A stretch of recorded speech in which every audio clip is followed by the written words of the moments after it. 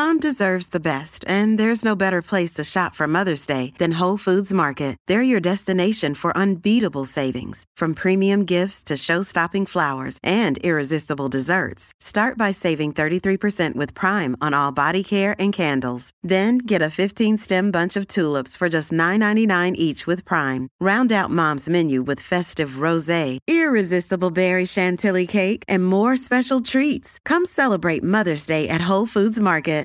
This episode is brought to you by Shopify. Do you have a point of sale system you can trust, or is it a real POS? You need Shopify for retail. From accepting payments to managing inventory, Shopify POS has everything you need to sell in person. Go to shopify.com/system, all lowercase, to take your retail business to the next level today. That's shopify.com/system. Many of us have those stubborn pounds that seem impossible to lose, no matter how good we eat or how hard we work out. My solution is PlushCare. PlushCare is a leading telehealth provider with doctors who are there for you day and night to partner with you in your weight loss journey. They can prescribe FDA-approved weight loss medications like Wegovy and Zepbound for those who qualify. Plus, they accept most insurance plans. To get started, visit plushcare.com/weightloss. That's plushcare.com/weightloss. Welcome to the New Books Network. Hello everyone, welcome to the South Asia Studies channel on the New Books Network. I'm your host Nupur. Today we're speaking to Professor Sweta Balakrishnan, an assistant professor of law with courtesy appointments in sociology, Asian American studies, and criminology, law, and society at the University of California, Irvine. Sweta is a sociolegal scholar whose research examines the intersection between law, globalization, and stratification from a critical feminist perspective. Their first book, titled Accidental Feminism, was published earlier this year by Princeton University Press. That is the book we're discussing today, but they also have a second book, titled Invisible Institutions, published by Heart Publishing with Sarah Desolé, that brings together cross-subjective perspectives on legal globalization, and a third forthcoming book, Gender Regimes and the Politics of Privacy, published by Zuban Books with Kalpana Kannabiran, that investigates the gendered legacies of India's privacy jurisprudence. Welcome, Sweta. So good to have you here. It's so good to be here. Thanks for having me. Likewise. So just to start us off, can you please tell us a bit about yourself, your academic journey, and your primary research areas of interest? Sure. I don't know how far back you want me to go. It's like one of those long CVs. You don't know where to cut it off. No, wherever you want to start. With age, yeah. So I guess I'm now an assistant professor. I'm in a law school, but I don't think that's how the journey needed to have started or ended. I'm a sociolegal scholar, as you said. I did my undergraduate education in India. I went to NALSAR, the National Academy of Legal Studies and Research in Hyderabad. I was their first, sort of full year batch. They had a batch before us, but I was like the first sort of big batch that they graduated. And I graduated in 2004. I worked as a corporate lawyer for a couple of years. I spent some time teaching in India to figure out if I wanted to be an academic, and figured that was sort of definitely the kind of professional path I wanted to be on, but I wasn't quite sure how to do it. And I applied to programs in the US for an LLM, and I got in to a bunch of places. Thankfully, I got a scholarship to go. I couldn't have gone otherwise. I went to Harvard for an LLM in 2007, stayed back there for a couple of years on a fellowship with the Center on the, it was then called the Program on the Legal Profession. It's since changed its name to the Center on the Legal Profession. And yeah, that was the first start. That was the first academic start, and it was like a pre-doc. I mean, I guess now you'd call it a pre-doc. Then it was just, a professor that thought I was doing work that needed a little bit more time for it to become work. And I was very grateful. I stayed back, and I knew that I wanted to apply for a PhD. I applied for a PhD in sociology, was again lucky, got the money to be able to go, and went to Stanford in 2009, finished in 2015. and my time at Stanford was sort of really important in terms of like the methodological interventions that I had. I think I was interested in sociolegal stuff, but the training and the axes as a sociologist definitely came with my time at Stanford. Um, and then I spent some time in NYU Abu Dhabi, which I think really set the theoretical core and the sort of valence that the book has for thinking about Souths differently, for thinking about extensions differently. And yeah, that was my postdoc. And then I came to Irvine in 2018, 19, 18. But I can't even remember. I feel like COVID has done such a number on time that it's easy to think of it linearly, but it's so hard to keep track of it. So yeah, been moving around a bunch of different schools, bunch of different programs, but it's really nice to be in a law school, but also play across a bunch of different departments and think with colleagues across different departments. So it's really great to be here. Right. So, in fact, that's my second question, which is that you sort of initially trained as a lawyer, and then I guess, by like your PhD training, you're a sociologist. So at what point in this journey did you actually start studying the legal profession, and or what got you interested in actually like just looking inward into your own community, I guess? So funny. I don't think of it as my own community. Maybe I do. I think all sort of research at some level is rooted in biography. It's all a bit narcissistic. Sort of you study what you are interested in, what you sort of find gaps in, what you think you know, but also don't fully know, and you're trying to unpack for yourself.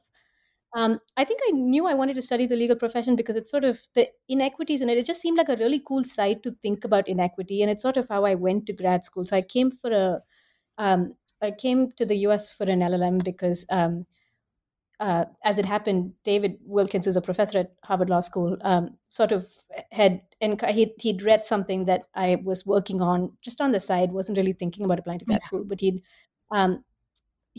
decided that this would be a really good thing to spend time on because he was just thinking about global extensions for his center that he was just starting up. It was very early days. It was well before it is what it is. And so we sort of just, he wrote to me and said, it'd be really cool if you came and did this and you could work with me and be in my RA. Like, would you consider it? And when you're sitting in India and like sort of thinking through all of the different ways in which this option can matter, someone taking an interest in a thing that you sort of are thinking is cool but don't fully know the language or the nuance for, really offered a chance to, I don't know, it offered a new way to think about the stuff that I was already sort of primed to be interested in. And then when I got here, sort of my big, you get to do you can choose to make your LLM sort of academics. You can do a long paper in some of these programs. So I did a long paper on all of the South Asians that came to Harvard Law School, and sort of that was the paper that I used to actually apply for sociology programs. And I hate looking at that paper now because it's a reminder of like where this started and like the rudimentary graphs in it and sort of the hand counting I did in the archives. It was just really. It was interesting that I thought that was capable of significance, and in some ways it was, because I think all questions matter and where you start matters. But it really was just in some sense, an accidental opportunity that then coalesced into a lot of intentional choices over time. And I'm not trying to meta frame the book. But yeah, I think there's some form of that. We'll get to the agony of accidental in a minute.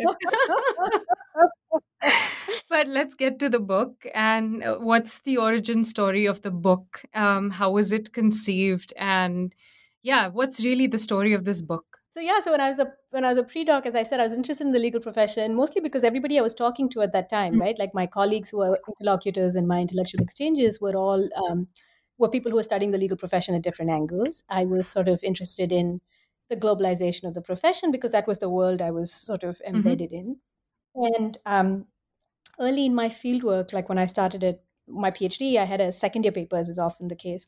And I was doing pilot interviews for the second year paper, and sort of there was just these really interesting set of like grounded theory findings. I was still thinking of like, should I do a intercity variation? Like, Bangalore is this IT hub. Like, is there some gig stuff happening there that I can compare with law, right? Like there was all these ways in which this project could have gone if it was just broadly a legal profession project. And remember that legal profession isn't high status within sociology. Or well, not remember, but know that legal profession research, right? Like there's definitely, so I had a very well-meaning mentor early in my days at Stanford who said, I know you think this is cool, but actually no one cares about this. It's a dead What? field. And she took me out to lunch and said, I just want you to know this is not a thing you should probably spend time on. And you're doing it on some obscure place. Mm. Like there's just, and now that I am engaging with grad students and thinking about viability of Yeah. research, like those things do Yeah. matter, right? Like whether something is interesting or has legs sort of does matter. I mean, But it was I'm also, curious though, sorry, why? Like, what is the rationale there? Because I'm not a sociologist, so I don't. Because yeah, in my field, for example, if technology is the common element, then yeah. pretty much all professions touched or transformed by technology matter. So what's the rationale here? That's a great question, actually. I think it was a very old leg of sociology. Sociology is also an incredibly American field.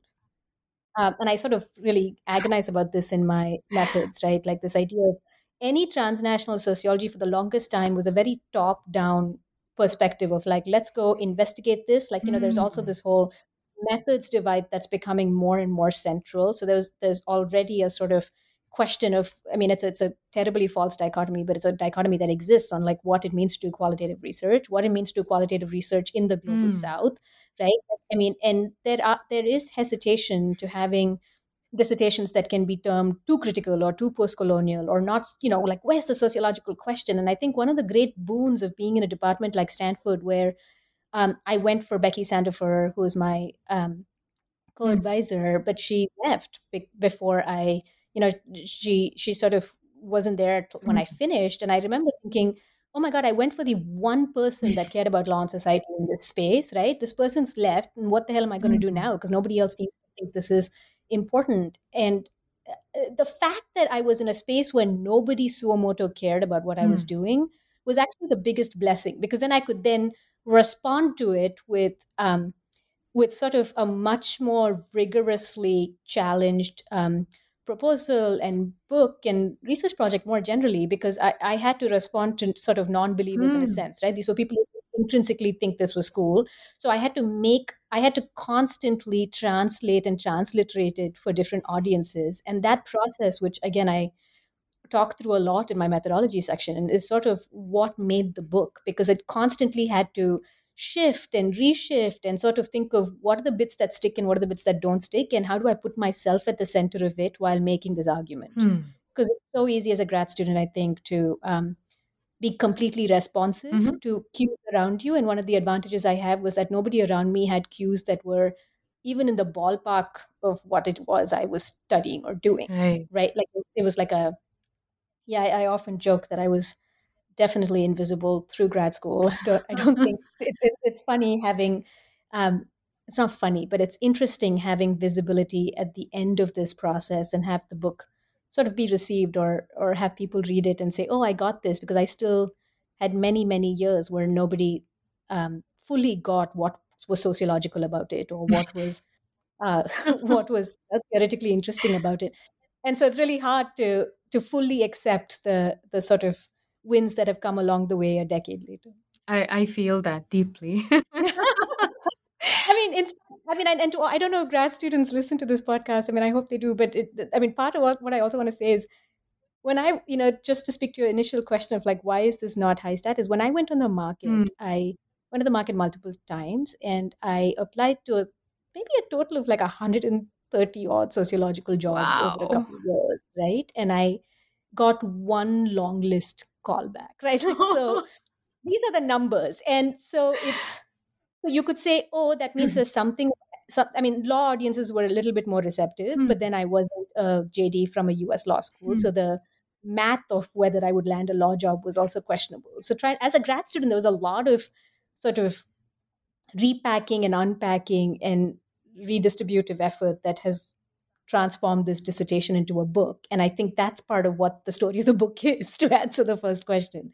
It's this long, winded sort of uh, response to what I thought was a cool empirical Mhm. finding, from excitement for it or joy for it. Yeah. And the empirical finding was that women in specific sorts of very high status firms were doing very well, Yeah. in ways that are so against the kinds of narratives you have in work in gender literatures in sociology, but also global South sort Mm. of development literatures. And so it was an interesting finding. Mm. And then, finding nuances in that finding then became the book, because I didn't expect to find it. This book would have been completely different if I had found, I don't know, that Bangalore versus Calcutta had differences or something, right? Like, I mean, Yeah, if the analytical variation was different, it would have been a different book. But I didn't go looking for a gender story. I just imagined, I think everything is a gendered story. of And I think my course. method is intrinsically feminist, but I wasn't looking for a gendered story. Hmm. Oh my God, so much to unpack there. And I mean, if we have the time, we should definitely come back to the more meta thing that you just like threw out there, which is about also following interesting questions, right? Because disciplinary formations are artificial, and a Right. lot of that stuff like collapses when you're really just following some sort of an interesting insight. Mm-hmm. But let's talk about the book first. And so there's 6 chapters, and we begin sort of with this backdrop that you provide to the book story, which is the moment of globalization and economic liberalization in India, that in some ways transforms the legal profession as well as the shape and scope of law firms, right? So just to set the scene and help our listeners follow along, can you explain what was going on? What were law firms like, or what fundamentally changed for you to then? Because I remember, I think you've described in your talks elsewhere, as well as in the book, that you, again, like you said today, that you didn't quite go in wanting to study gender. In fact, you wanted to study the firm itself, right, which is changing as a site or an organizational form. And then there's also these comparative accounts of consultancies, management consultancies. So if you could give us a sense of what was going on. Yeah. So I was really interested in the 1991 sort of liberalization reforms, because I think it's a really cool. I mean, I hate this word in some sense, but it's true that it was a national experiment of sorts, right? Mhm. Like, something happened, and then it changed the way work was thought about and theorized and written about. And it was interesting to see sort of what the impact of that on work was across different industries. So just so you know, like, the management consulting addition as a site happened I mean, much later into the field work. It wasn't Oh. a yeah. So it was just, it's a legal profession study. The management consultant field actually came out of a workshop where I was presenting this work, and they're like, yeah, but what is it about just new work, right? So let me back up. So the 91 reforms were new kinds of reforms that had, selective globalization in a sense, right? That's sort of how I think about it in the book, where there was certain industries where sort of foreign actors were allowed to work within the country, and there were certain industries where there was a lot of capital and clients, but there weren't actual organizations. And I think that's a really interesting analytical variation if you think about it, right? So if the Woody Powell was one of my advisors, and somebody I thought through this project in its early days a lot with. I was in an organizational studies class and thinking through, oh, that's, it's interesting that something happens, and then different kinds of organizations and fields respond very differently. Mm. And from a neo-institutionalism logic, with, again, Stanford is really big for. And I'm mentioning these things because what you write is always a function of where you go to, where you get Of socialized. course. And I was a grad student that was in this department that sort of, has had such a long historic connection to both organizational studies and sort of, actually, as it happens, gender inequality and neo-institutionalism, that I was sort of, by osmosis, these were the things I was looking for. So it was really interesting to see, oh, there are these firms are responding to this market change. But it's also new that it transformed the nature of work. So it went from sort of mom and pop shops that were deeply sort of, hierarchical and reproductive in a very specific sort of way, to a more modern. I mean, there were these law schools that started around the same time that the law firms sort of started, but the law schools didn't start to feed into these law firms, Mhm. right? The law schools started as social justice law schools that were meant to, feed into an entirely different process of, like, what would it look like if we had elite legal education that could do great public interest work? Like, that was the impetus of those law schools. Mm. But there's this co-emergence of a law school and a law firm culture that then sort of symbiotically starts to depend on each other and perform this new field that is of real great interest. So that became the site. I was like, what is happening here that is both coexisting, but also triggering new kinds of formations between these institutional actors and the field that it's embedded in. Yeah. So that was the starting point. That was sort of what I was. That was the scope to start with. And then a few years later, when I was sort of explaining this, and I said, "Oh, these are the mechanisms that I think are at play." Part of it is that there isn't a background framework of what a good lawyer is, because no corporate lawyer existed in that same sense within that same setting before the 90s, right? Like there wasn't really an ideal worker type that you were responding to. Yeah. That made you better or worse because you're a woman. So the kinds of things that got primed was urbanity, was caste, was sort of other kinds of social and cultural capital, but it wasn't along the lines of gender for a very specific sense, right? So it's the flip. It's you find something interesting, and then you go back and try to unpack why it's this version of interesting, and that's sort of what the process was. The consultants was sort of a response. I mean, I had a workshop in grad school where everyone's like, this is really cool, but if you think it's only a novelty story, which is sort of how I initially framed it, so the first couple of chapters makes this big novelty argument of like, things were so new, this background framework didn't exist, this happens, which was sort of following from Cecilia Ridgway's Framed by Gender book that again had just come out then. Yeah. So this is all like very temporal influences for why I was coding what I was seeing the way it was. And there's like, oh, if it's only newness, what about newness in other forms? Like, why is this not happening in like very elite IT? IT was too big to really make a seamless comparison.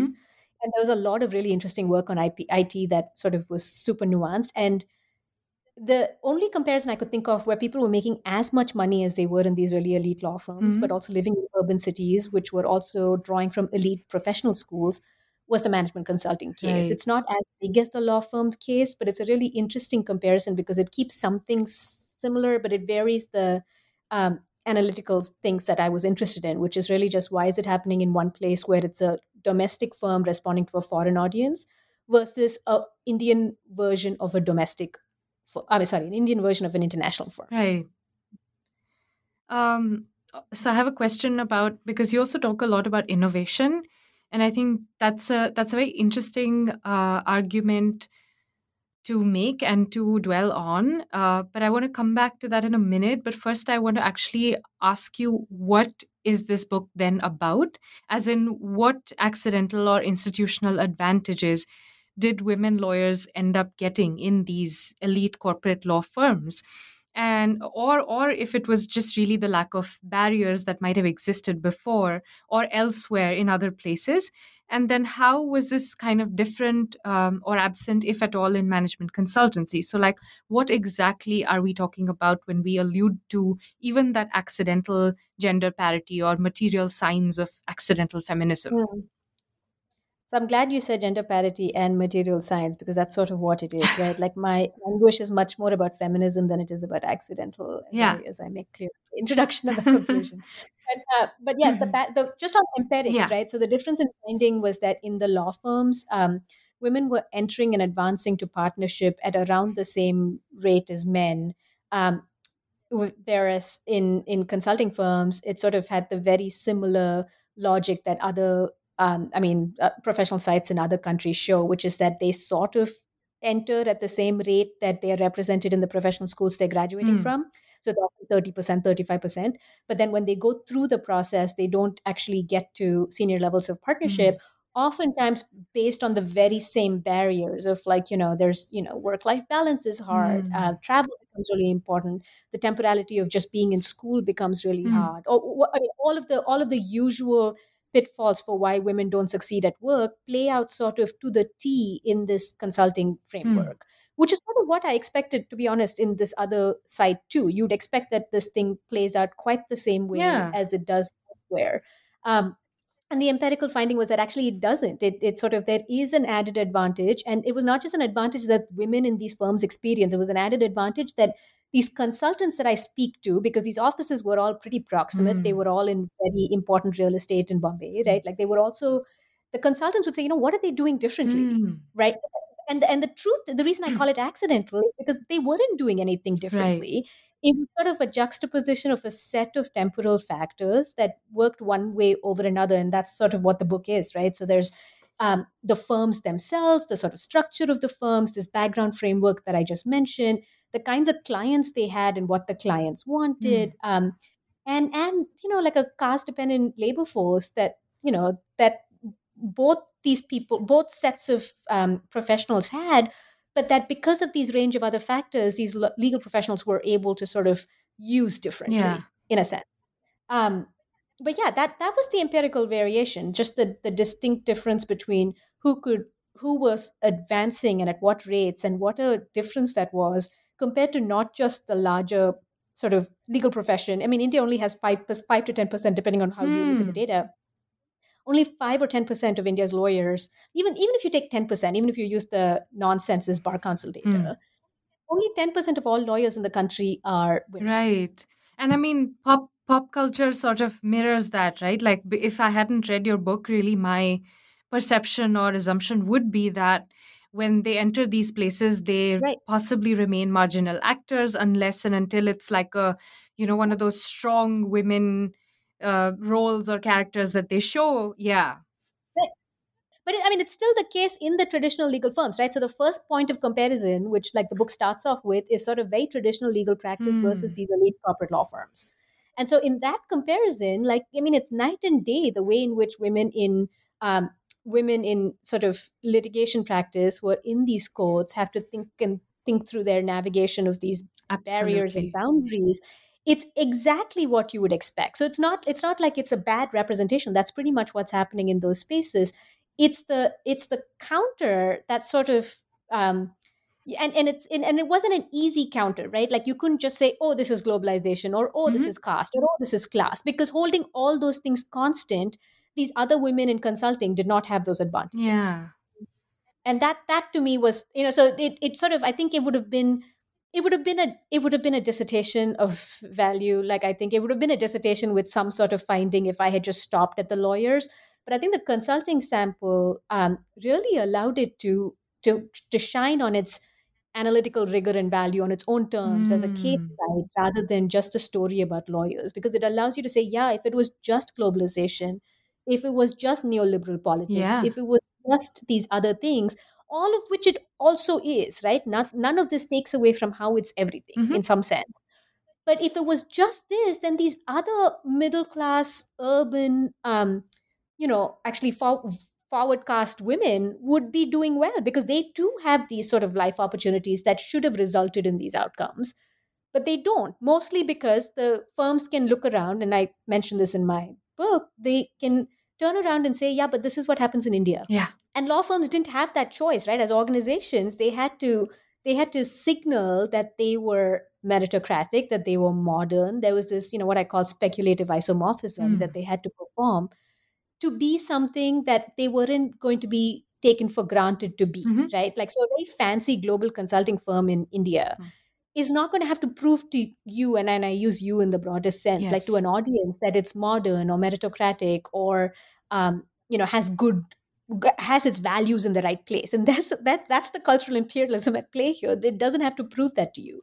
But a sort of locally grown domestic law firm that is now suddenly global because of the kinds of market dynamics that have set it up does need to do that posturing and performance. And I think that's the sort of distinction that's at the core of the book. Interesting. In fact, that's probably, this is purely anecdotal, but this is probably also true of tech firms, right, that are US based or global, because they have such a distinct set of values or norms for what is allowed or what is expected from their India office.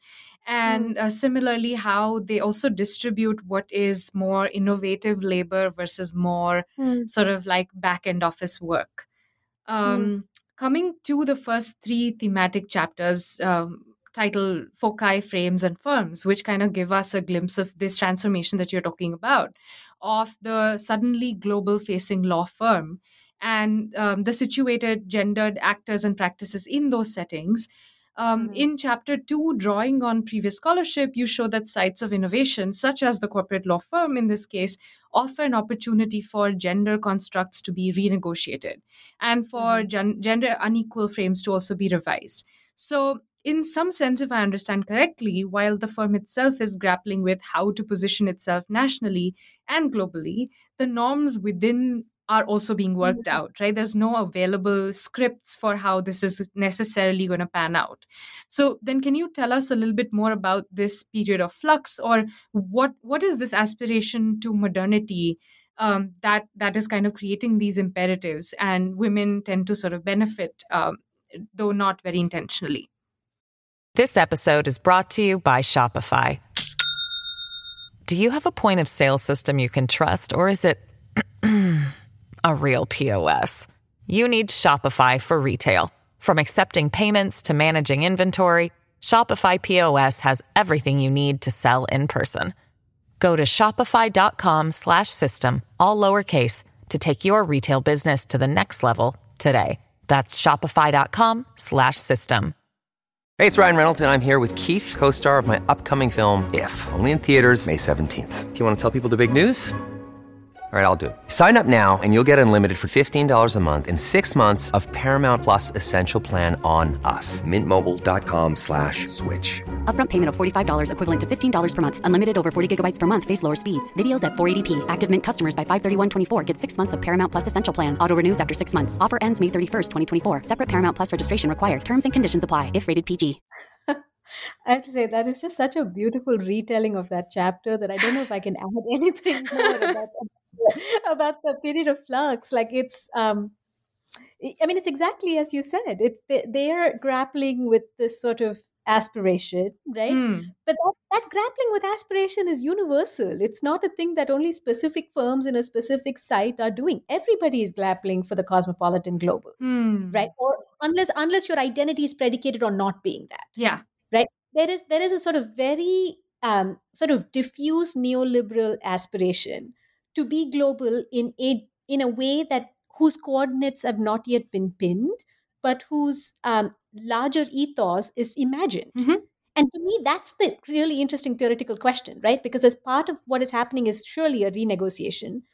But if innovation is what is doing the renegotiation, then these fancy banking firms or consulting firms, both of which came about after 91, should have also had the same sort of imagination. So I think at least part of the argument is that it's not just imagination, it's imagination without scripts, right? Like, I mean, I don't know, it's reaching towards something when you have a sense of it, but don't really know the address. I don't know if that metaphor lands, but yeah. Yeah, no, of course. And a clarificatory question is sort of how central or relevant, or maybe not, were gender relations to the interactions within the firm? And if the gender frame is, as you say, only diffusely relevant, then why do women end up getting professional advantages? That's a great question. So I should have clarified that when I answered the previous question, but I'm glad you're very generous to offer the clarification. So the two parts. One is that sort of gender always matters. The interactions are always gendered. It's incredibly gendered. The difference is that there is a positive valorization, or sometimes, well, not positive, but there is not a negative valorization to a lot of these attributes.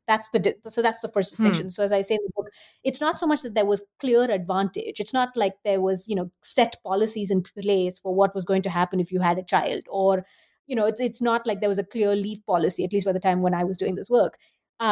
And so most of these firms were really just, in a sense, winging it. But the reason it was interesting is because gender was just one of many modernity frames that could have been employed. It just, right? Like there were also other modernity frames, like I described the kinds of offices that these were, right? Like sort of the art in these offices, the little mints on the table, like the notepads, right? Like, I mean, you're walking into what could easily have been a cosmopolitan law office anywhere else in the world. So there's an aesthetic performance of modernity and mobility that's specific. No, that's super interesting, because even I was, I guess my very silly question was also what I was trying to get at is, if at all you could suss out where was this idea of like having mints and all those little things also coming from? I mean, it's from exchanges, right? Like, I mean, there are people who visit these foreign offices, right? Like there's, what they want to see. And then there's public, I mean, I guess part of it is also just a public perception of what global modernity looks like. I mean, it's diffused. It's sort of, it's not just a particular law firm that you're trying to copy, although that might very well have been the case. It's just what modern organizations look like in fancy places.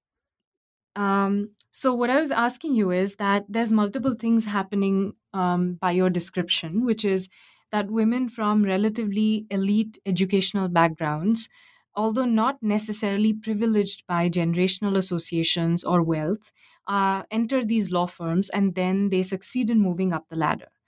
But before we talk about how these women viewed their own success, can you bring together for us what their male colleagues, bosses, and then also clients came to make of these successful women? Because you do kind of touch upon all of those different actors.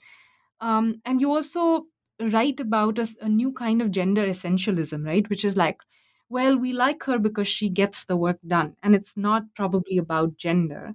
But were there certain barriers and gendered rites of passage that were still existent within or outside, coming from outside of the firm, that did still inform the trajectory for these women to succeed? Yeah, so the gender essentialism bit is sort of incredibly relevant, right? So there is a response. So this is chapter 4, where, among other things, one of the narratives was, oh, my clients just prefer a female lawyer, right? Like, or they just prefer me. And I didn't speak to a lot of clients, but the few clients that I did speak to would repeat that. They would say, yeah, I really want so and so to do my work because this work gets done best when she does it. And the logic of that is sort of, some part of it is institutional, right? Like, she is not just her the individual, it's her the individual working for one of the few firms that can handle matters so sophisticated, who doesn't have to do retention, whose work just comes to this person, who just has to truly, whose job description is to quote unquote get the job done, which is often not the only description that say entrepreneurs or other kinds of rainmakers in other legal contexts or other contexts might have to do. The sort of, to your question of like, is there something, are there certain barriers and rites of passage? I think there are definitely barriers. There's sort of the fact that there's only one way in which to be this woman, right? Like, so essentialist tropes are problematic because sure, they work positive valorization to essentialist tropes is an interesting theoretical finding as a sociologist, but as a lived expression, it means that there's no space for alterity. So if you were like an aggressive woman, right, there would be there. Even this was sort of, I mentioned it at the end of that chapter. If there are responses to, women who behave like men, or like, I would much rather have a man. God, this person is so male, right? Like, these essentialist tropes play out. Or like, my favorite is, this person is so aggro, right? Which is like this way of saying, I don't want this person on the other side of the negotiation table because she's so aggro, right?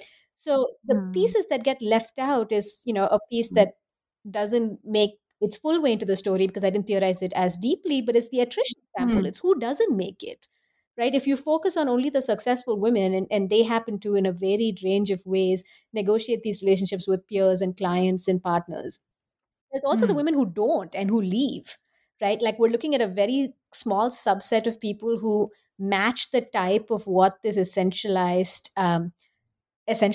lawyer is. And that's sort of, I think, the flip side of what you call the gender rite of passage and the barrier. So a sort of follow-up question there is, I don't think I saw you allude to constructions and crafting of a certain femininity and masculinity, but did you get a sense of what was the right balance to strike for the women who did succeed or manage to stay on? So I also think gender is constructed and co-constructed across interactions. Of course. Right.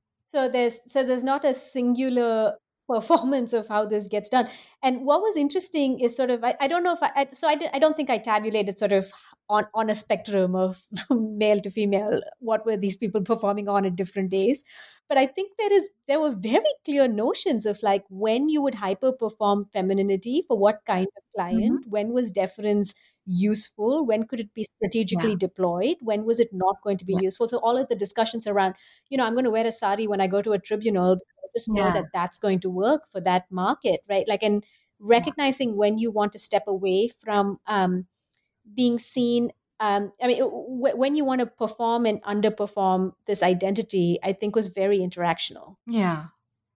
No, of course, that's kind of why I asked you the question, because I remember, I think there's a vignette where someone's talking about sari versus salwar Right. kameez and what kind of professionals can also probably age is another Right. factor that kind of adds to the mix, Right. right? Right. Now coming to the other question the category that you sort of alluded to already, which is the merit question, right? Mm, And again, like I've seen that, from say Ajanta Subramaniam's work on yeah. more IIT and other scholars talking about a certain question of merit. I mean, there's a lot of attention being paid to meritocracy and unpacking it right now. So I know that you explore and really wrangle with the notion of accidental feminism, which alludes to a certain kind of gender parity that you discovered and observed within these law firms in India.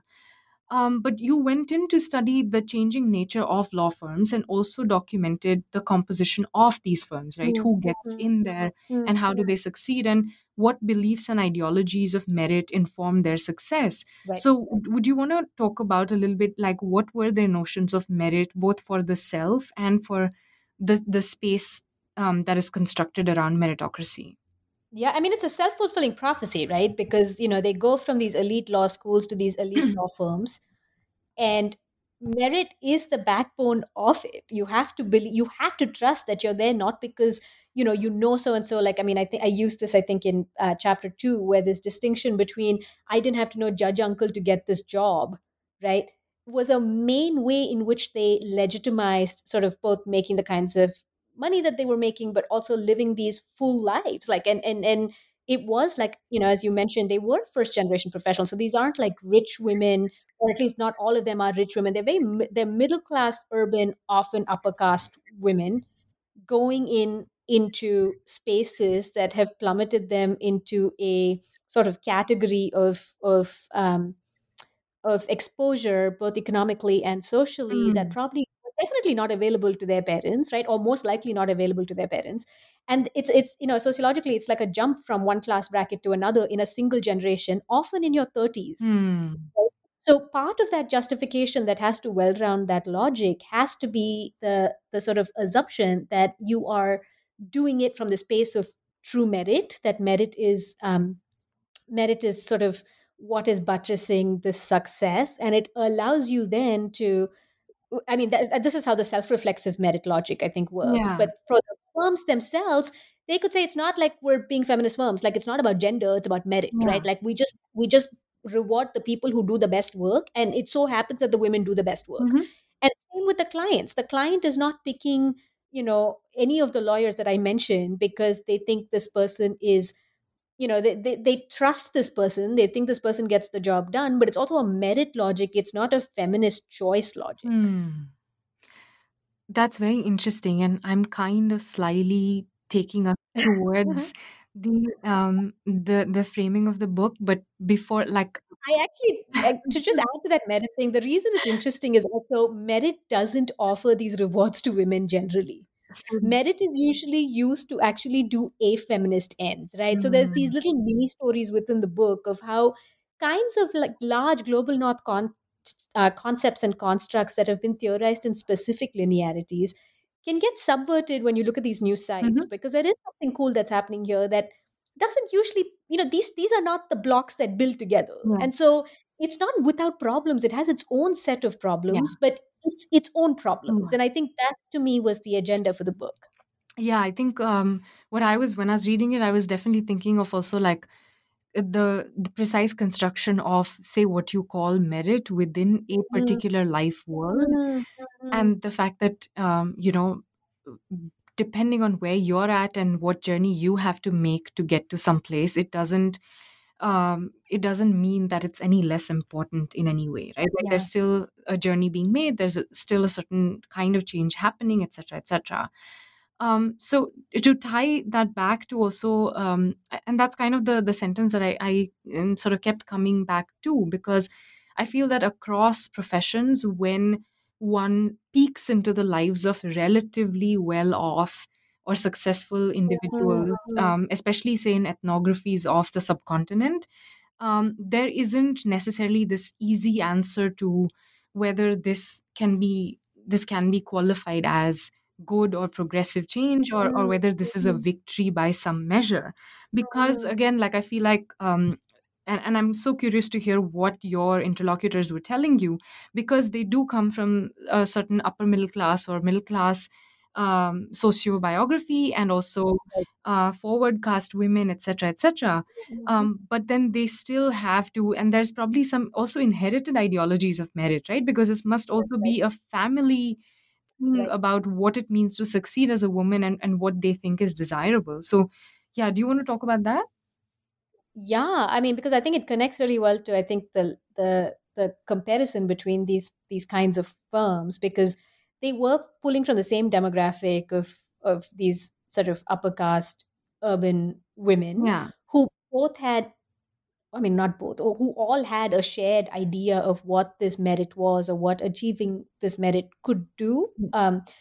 Eh, but I think that that's always existed, right? So merit usually in these contexts, I mean, I love the Apadura like sort of life world Mm-hmm. logic, because part of what's happening here is that it's merit that looks like this kind of success only in the last 20 years, right? Yeah. So it starts with this woman telling you, oh, I didn't, this the idea of being a corporate lawyer and living this life didn't even exist when I was a kid, because it just didn't exist. So I had no sense that this was even possible or available. So I think on the one hand, you're right. There is an accepted Savarna notion of merit that is getting reproduced, and that sort of legitimizes these gains. But the flip side of it is that it's also the coordinates of it are so new, Hmm. right? So what merit offers or what it can look like. So unlike, for example, Smita Radhakrishnan has this piece on that's sort of like scholarship that came maybe like 5 or 10 years before I was publishing this work on respectable femininity, Yeah. right? Like what is middle class? What are middle class negotiations of these global gains? But this is sort of a different thing, because the gains were so much more, right? That was not the class bracket. They were not just moving one up; they were moving an entirely different life world, so to speak, Yeah. within that generation. And merit was sort of just one of the many ways in which they were justifying it to themselves, and how others were justifying it. So one of the points I make in the last chapter on families is that part of the reason this is interesting is because this is a generation of women who were truly not dependent on their parents for economic sustenance, right? Hmm. That changes the power dynamic, because then the merit is not just merit in and of itself, it's what merit can do. And a sort of Marxist reanalysis of that Hmm. point is that power then shifts. Power shifts from, who you're dependent on, Mhm. because if these women were so rich that their parents did not need them to take care of them in some sense or support them or whatever, Yeah. it would not have shifted the power in quite the same way. The fact that they were middle class was actually really relevant, because then they Hmm. could get into these roles and then change the power dynamics and make decisions about, for example, who they got married Mhm. to, when they had children, right? Like a lot of the women in my sample didn't have children until their early 30s. And you could say that's a temporal thing. But we know childbearing, child making decisions in India, even for this demographic, is not this late. No.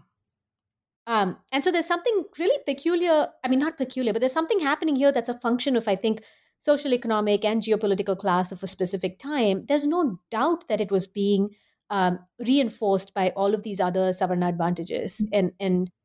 But the difference is just how it played out in one context, but totally not in these other contexts where merit could have as easily given these gains.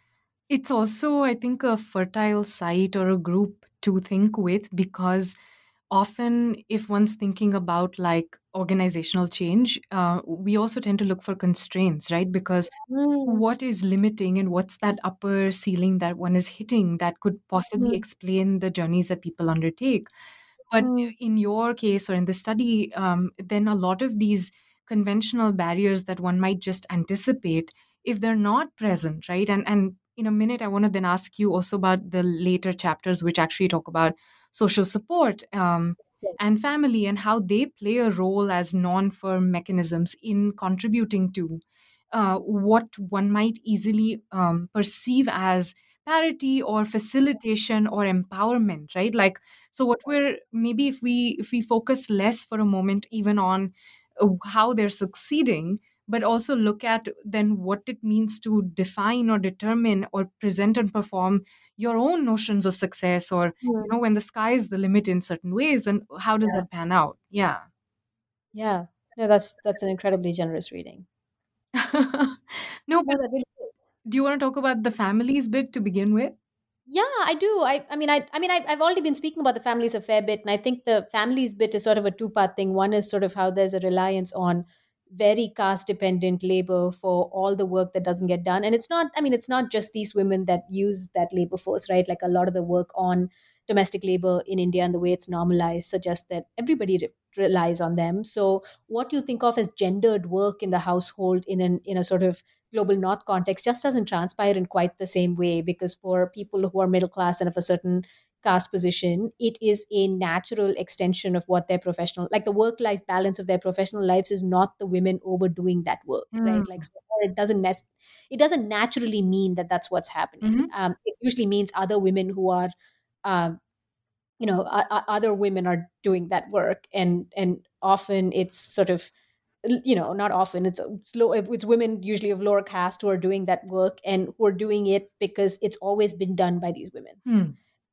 And so that's the sort of one part of like what the reliance mechanisms were that helped negotiate these work life family balances that you sort of understand in such a linear format when you're studying it from a sort of comparative perspective. Yeah. The second part of it was their mothers and in-laws, right? Like proximate families. So again, if you think of the attrition sample, the women who didn't make it in these firms were always people who didn't have families in the city, who were not from urban centers, whose families couldn't just up and leave and come and do childcare when they had their first kid. There's a certain notion of who had access to and was capable of offering that sort of communal care. And I think that's a really interesting way to think about kinship and family, which always gets relegated to traditional, but in this way, it was actually offering a way in which to do modernity differently. Yeah. And I think that's just a really interesting. I mean, to the extent you think of the nuclear family is actually not very productive, and I happen to think that is a really useful queer model of thinking about kinship. Yeah. It was just problematizing that a little bit and saying, actually, it's not just children, it's just care work, right? Like, so it's whose care work you can pass on, whose you can't. Yeah. Then there's a generational difference, right? So the women in the previous generation actually were capable of sharing this care work, but also shared the same cultural, social mindset as their children did, or their in-laws, or their children's in-law did. And that, I think, changed the kinds of support networks that were available. And at least part of that is because of like when this workplace feminist movement hit the country, right? So the generation of women that got into these professional spaces was sort of the first generation of women that have done that in that sense. So their parents were mostly not in the workforce, or if they were, it was not seen as an important job. It was like gendered labor, and the way in which you understand it is that they were either teachers or bank officers who would be home in time for tiffin, or in time, whatever it was. The analogy of who their parents were and what kind of care they could give them was important. And I think it's sort of that's the sort of backdrop of the book, right? Like, there's all these things that look good but are actually predicated on deep inequality, or not deep inequality, but very specific kinds of structural violences that have possibilities for promise, but there's just possibilities, and whether you actually whether you fall towards them, which is the theorizing of accident that I do, or not, is really a function of interactional journeying. So I have two follow-up questions before we finally get to the actual discomfort of the framing, and I'll just invite you to talk about it. But two quick questions. One is, again, sort of these are two branching out questions, which I don't think you really focus on. One is, again, going back to the family, and what you just kind of indicated towards is, like, these women are supported through different sorts of types of care relations, right? Was there any sort of crisis brewing on the horizon in terms of what it meant for their gendered life scripts? Because we do talk about how the family goes into the firm, but we don't quite talk about what happens when they come reshaped or transformed in certain ways back into society, family, etc., etc. Like, does that change their ways for how to be? This is the follow-up book. Oh, no, no, not that I'm working on it. I'm just saying that's sort of interesting.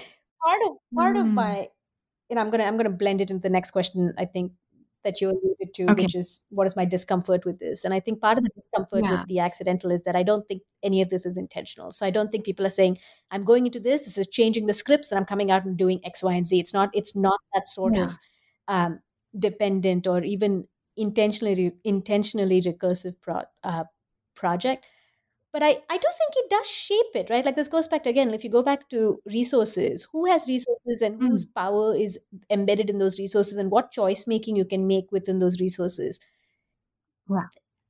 It doesn't matter if you're actually scripting these families differently. The minute that power dynamic changes, there is a cultural shift into how this gets done. And so, to me, the hope and the possibility that I was speaking about comes from the fact that even if you don't have intention, if you are making different decisions and those decisions are producing different outcomes, then it produces different path dependencies for the future, even if your family doesn't expressly change in certain ways. Yeah. I mean, if your family just has to rise to the occasion because you're Right. doing so well at work, then there's no way to tell if that's going to be a sustained practice or a norm after that or for everyone. But it's still something has shifted, right? Yeah, and when you say family, do you mean, I was reading that to be all kin. Were you meaning just the immediate dependents, like the partner and the children? I think that's one beginning. That's something that I've certainly seen around me. But I think there's also then a like a larger, you know, cultural thing. Like it, I'm thinking really in terms of in ways that families tend to talk about their children or their relatives who go into Yeah, certain professions, and the kinds yeah, of expectations or even like excuses. You know, like if you're a doctor, then right, your like temporal unavailability or whatever is just right. folded into it, and suddenly Oh, the I love gender that. norm Yeah, gets diffused, and they're not asking why yeah, a female doctor yeah. needs to stay in the hospital all night or something. Or touch your Yeah. body, or like, yeah, no, absolutely. I was responding to it with the second question in mind, because Mm, I was thinking of how these larger cultural practices change, right? Like, so your in-law is not saying, why so and so late exactly. because she's used to, it's like such important work, right? So the prestige of the work really matters. It's like, and if your name is in the next day's Financial Yeah. Times or something, right? Like there's a certain amount of, so it's not just work, it's visible Mhm. work. It's the logic of it has, capital that can be transformed, and say, yeah, of course, work's really hard. It's like, I don't know, it's like when my mother thinks, when I write one email on Yeah. holiday, I'm like a perpetual worker, and get so much pride out of thinking her kid works so hard. Like, it's sort of, yeah, I think it transforms what you even think that work Yeah. is. And the second branching out question I had was also to do with the kind of work that those women do in their daily work. Like, did you at all see anything? I don't want to use the word feminist, but yeah, feminist or specifically informed by their gendered experiences that was changing the nature of corporate law practice. No. Okay, And this is why I struggled with the I framing, see. because it wasn't like they were thinking through, how do we make feminist change, right? Like, it was a very numbers perspective to how the culture was changing, and it had incidental effects, right? So Mhm. people that were joining these firms from law schools were thinking, oh, like, gender doesn't seem to matter in this firm, so I'm going to go there, right? Like, all Mhm. the managing partners are women, it actually gives me comfort. So it Mhm. sort of it incidentally changed the culture of it, but it's not like people were Mhm. sitting down and thinking, how do we do X, or how do we intentionally do Y, or like, do we Yeah. actually, do we actually make sure there is a policy that requires, I don't know, like, sort of more community based logics for X, or can we do away Mhm. with this partnership stuff? I mean, I don't know what that would even look like, that reorganizing. But there Mhm. wasn't a radical reorganizing based on deeply feminist principles, because that wasn't the nature of their identity or their engagement with that identity. Right. Well, last question. I know you've got a lot of questions on the framing itself, although I'm quite convinced of it, partially because I also undertake research where social transformation is not easily attributed to intention Hmm. and is highly contingent upon various conditions, such as, for example, migration, political movements, and global innovation Hmm. that just churn up these realities. And in my case, the workers I study are often trying to carve out places of least discomfort, or even trying to carve out a life project amidst these changes. So I just want to really invite you to reflect on why you gravitated towards this framing. And I heard in one of the interviews that, you're not thinking of it either as accidental as the emphasis or feminism. It was really both of them together. So do you But want to talk also about them as a word, right? Like, so them as it's well? both. I Yeah. theorized each of them differently in the book, but I'm also thinking of them as a concept together. It's like, what does Mhm. the accident do to feminism? What does intention do to feminism? What does intention do to social movements? That's sort of like where I'm Exactly. thinking of it. Um, and the sort of the spirit of the preface comes from that, right? Like, in thinking through, why do I use the word accident? Why is it not incident? Why is it not parity? Why don't I have a Mhm. question mark at the end of this? And I'm actually literally thinking through all the different versions of what this book could have been called. Mm. um, and just the fact that it would have bang for buck wasn't enough, right? Like, the fact that it would be, a cool Catchy. title or a catchy Yeah. title was not enough. And I think it really came back to the fact that I am really theoretically committed to asking questions that are sort of uncomfortable, that I don't fully have the answer to, but I think that there is sort of a certain ambivalence in critical praxis that allows Mm. you to think past normative disciplinary logics, right? So it's not, Mhm. and accident allows you that theoretical possibility. It opens up that space and says, what is a thing if it doesn't have intention? Do we still celebrate it? If it's still creating these cultures of care, right? I mean, I keep thinking of the opposite, which is that if a bunch of really elite, visibly, post radical feminists had started a law firm and said, we're going to rethink the nature of work, and it's going to be if they'd named it and claimed it, Mm. its history might look very different, right? Like, the Mhm. resistance that it would have gotten looks very different. So it also, I guess I was also writing this book at the same time that I was working on this other project, the Invisible Institutionalisms project, about what does it mean to build without sight, or to Mm. build with trust in the process and not care about what things are called, but to sort of experience them in certain sorts of ways. And so, to me, that's the concept that helped me think the book and my findings through best.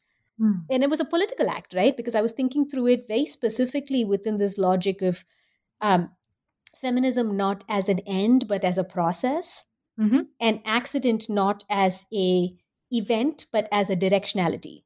So, like, I think through the etymology of the word, and try to Yeah. unpack theoretically what it means to fall in the direction of. And Yeah. at the core of it, it's falling in the direction of possibility. Yeah. And that's the most meta sort of like framing. And this might be completely working backwards from a thing I thought was catchy, right? Like, and I'm fully aware of that self-reflexivity, and I want to put it on the table. But I do Yeah. think there is theoretical valence into theorizing more out of spirit and ill-intentioned progressive movements. No, for sure. I was wondering if you've like struggled with it in the writing, like you've really thought out all the possibilities or charges that could be held against you. And since I'm not entirely familiar with all the literature, I was wondering if the implicit assumption that change can only be recognized or meaningful when there is a certain intentionality, is that a bent in social movements literature or somewhere else that you're also responding to? I'm responding to 10 years of pitching this work with people not buying it. That's what I'm responding to, right? Like, I'm responding to a decade of not knowing my voice, and Okay. and sort of carving it until I found out what it was. And so I'm responding to every critique I have ever, which in some sense seems ridiculous, right? Because you can't be a pleaser in a book. The book is going to, like, sort of not do everything you want it to do. And Yeah. I'm very, very, I mean, I don't think anyone is more aware if it's false than I am, because I, like, sort of am, I when I let it out into the world, it was with anguish. But the flip side of it is that actually, yeah, there is a sort of strain about bad outcomes associated with good intentions, and to the extent Mm. dichotomies in these narratives are explored, it's always in that vein. It's, yeah, everyone thinks they're Mm. doing this great thing, but what if it's, but actually it's doing a terrible thing. And I am at the core of it, like, an incredible, I mean, Patricia Williams just offered me this phrase this morning, so I'm going to use it. But this idea Mm. of a happy killjoy, right? Like, that's my Mm. essence. Like, I am completely a killjoy, but I'm also, really hopeful and optimistic. And I think it sort of feels like an authentic theory to my sensibilities, just as how, outing myself 50 times in the book was a part of my sensibilities of how I work through theory. And it felt hopeful. It just felt that's the response. So all of this, Yeah. I think being in engagement with people who disagree with you is the only way to build theory. And so the anguish that you read is actually just me responding to everybody who in their dissent made the book what it is, right? So I didn't singularly Mhm. write it. The book is a conversation, and it's a conversation that actually has become even more poignant now that I have set it out into the world and others can engage with it. But that's to me at Yeah. the core of it. No, I really felt that. And I feel like, if I didn't know the person who was writing it, it may not have been that meaningful. It would have still been meaningful for me. But I feel like I've read people write about how putting books out in the world or writing about something is really not about closing or foreclosing the conversation, but really just about like etching, marking, and saying, here's what I've come up with at this Right. point after so many conversations. And I mean, those times do fill me up with a certain like gratitude, because I'm like, yeah, this is a process of communing, right? Like we want to keep talking about Right. something. And so I really appreciated that. Before we let you go, I'm sure we would all love to know, what are you working on currently, and what might we expect to see from you in the near future? um, I'm still really interested in people and things in the periphery. I'm really curious about the periphery as a site of analysis. I have a couple of projects on networks that students have in law schools and the ways in which different kinds of diverse students make different kinds of social networks. So it's a project with colleagues that I'm really excited about. I have another project on Muslim lawyers and sort of how they're Muslim lawyers and non-binary lawyers, and how to think about these categories that are visible and invisible in different ways, and how they make their way in through the world. And then I have a project on sort of kinship, queer kinship, and asexuality in the law, and how to make sense of that for the progress of equity. That sounds amazing. I wish you best of luck for all of those projects, and I will obviously read everything you write. So, thank you so much for sparing the time to talk to me today. Thank you so much for having me. This has been such a joy. I look forward to continued conversations. Likewise, thank you.